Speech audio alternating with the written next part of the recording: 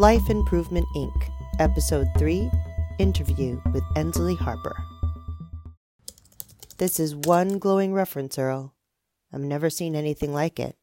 This girl is the most qualified person we've ever had, even more than you when you first started working here.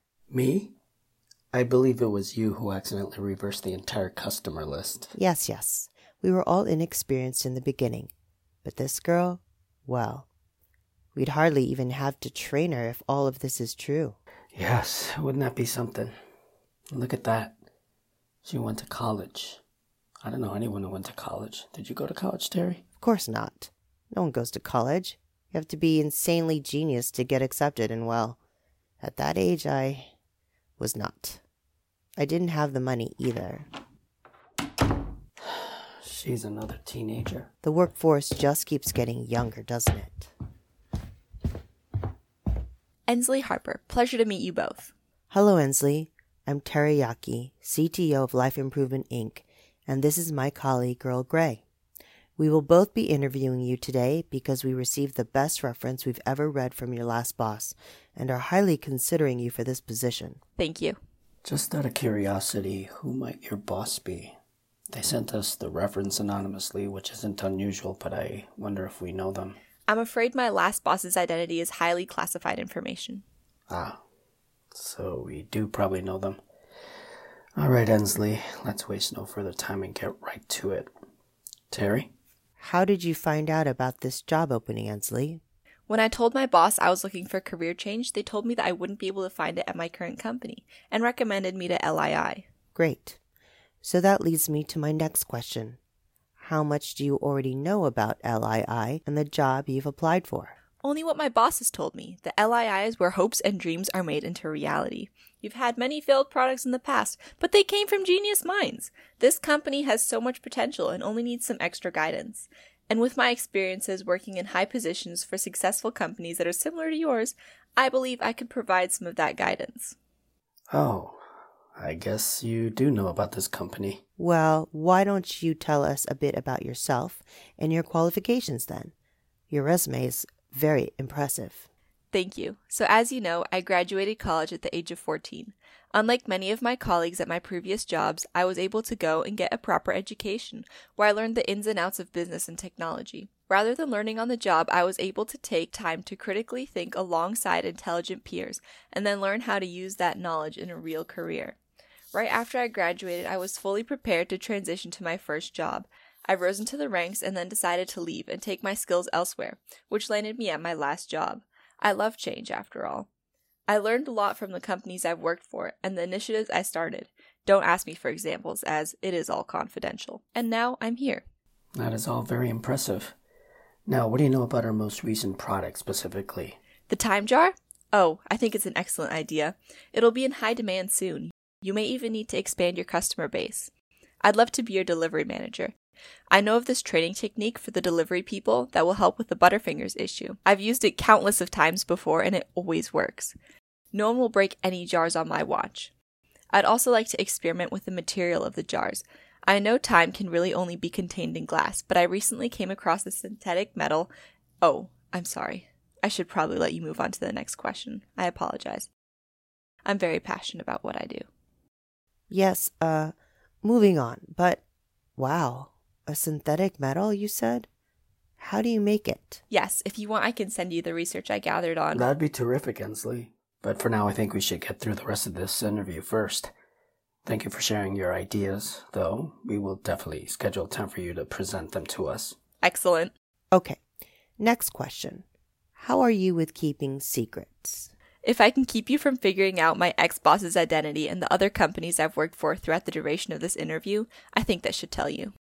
Oh, right. That is true. Thank you, Ensley. Great. Okay then. How would you put out a fire, Ensley? Interesting question. What's the purpose of it? To see how you would strategize in a high-stakes situation. Got it. Well, it's a trick question. You don't put out the fire. You don't handle anything you're not responsible for. Pull the fire alarm, leave the building, and let the automatic sprinklers and fire department do the rest.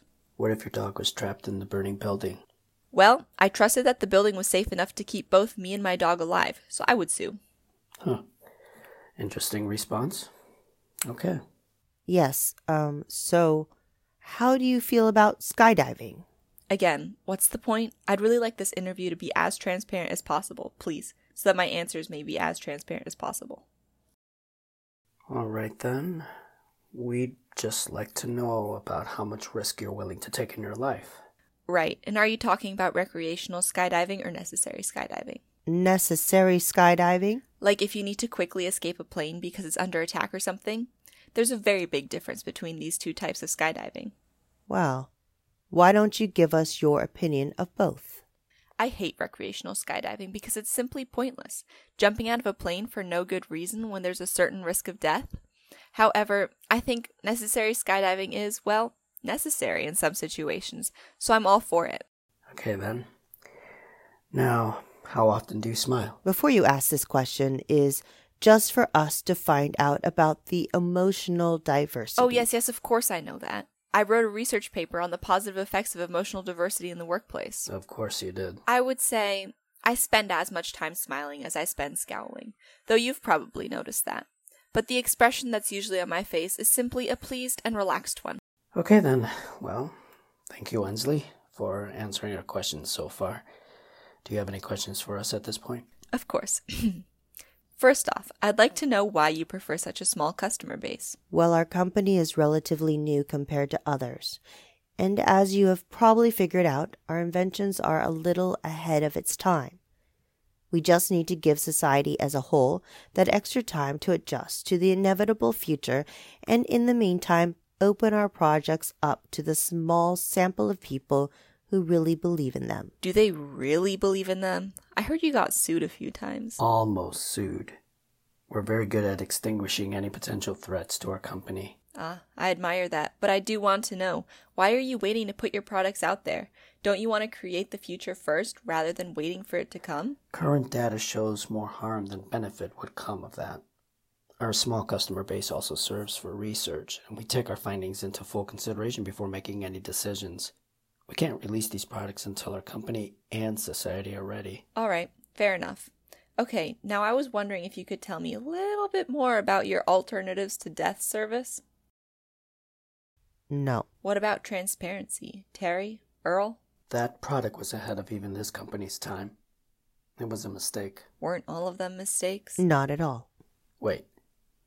What do you already know about this product, Ensley? That it was supposed to allow people to choose where they go after death, but since we don't know where death usually takes us or whether it takes us anywhere at all, you couldn't really get it to work, or you got it to work, but it backfired? Wrong. We didn't get it to work. Terry? She should know. We can always take the information back. It wasn't really any worse than break and buy.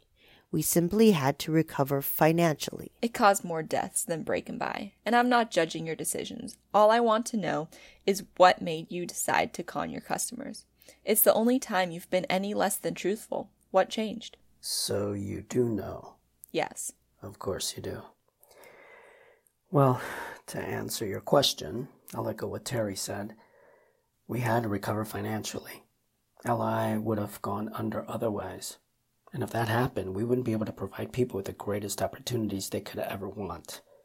The ability to swap dates, freeze a moment, and everything else that is to come. Okay. We'll leave more time for questions at the end, but now I'll ask you our last question.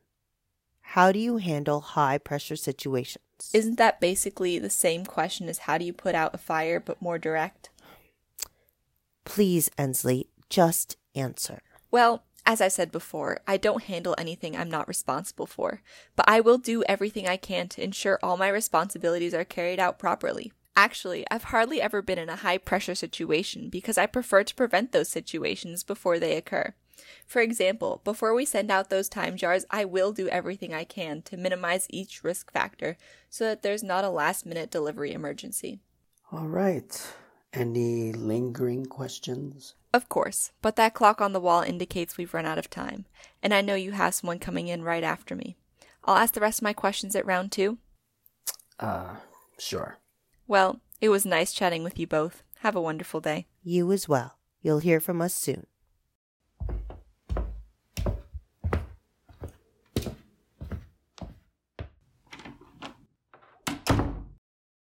She's the most irritating one yet. I like her.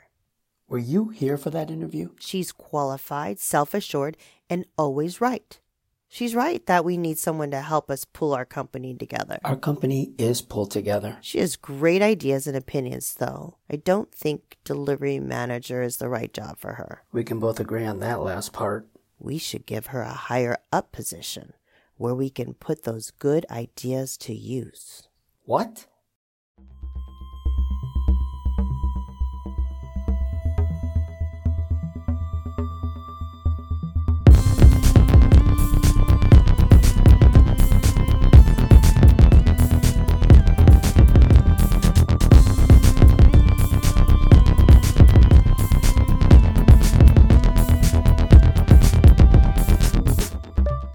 Thank you for listening to episode 3 of Life Improvement Inc. Interview with Ensley Harper. This episode features Lainey Sakakura as Terry, Alex Sanchez as Earl, and Tamara Hook as Ensley.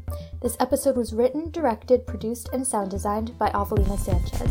Original music composed by Alex Sanchez. Hope you enjoyed this episode and stay tuned for the next one coming soon. Finally, on behalf of Ensley and everyone at whatever company she used to work for, never handle anything you're not responsible for.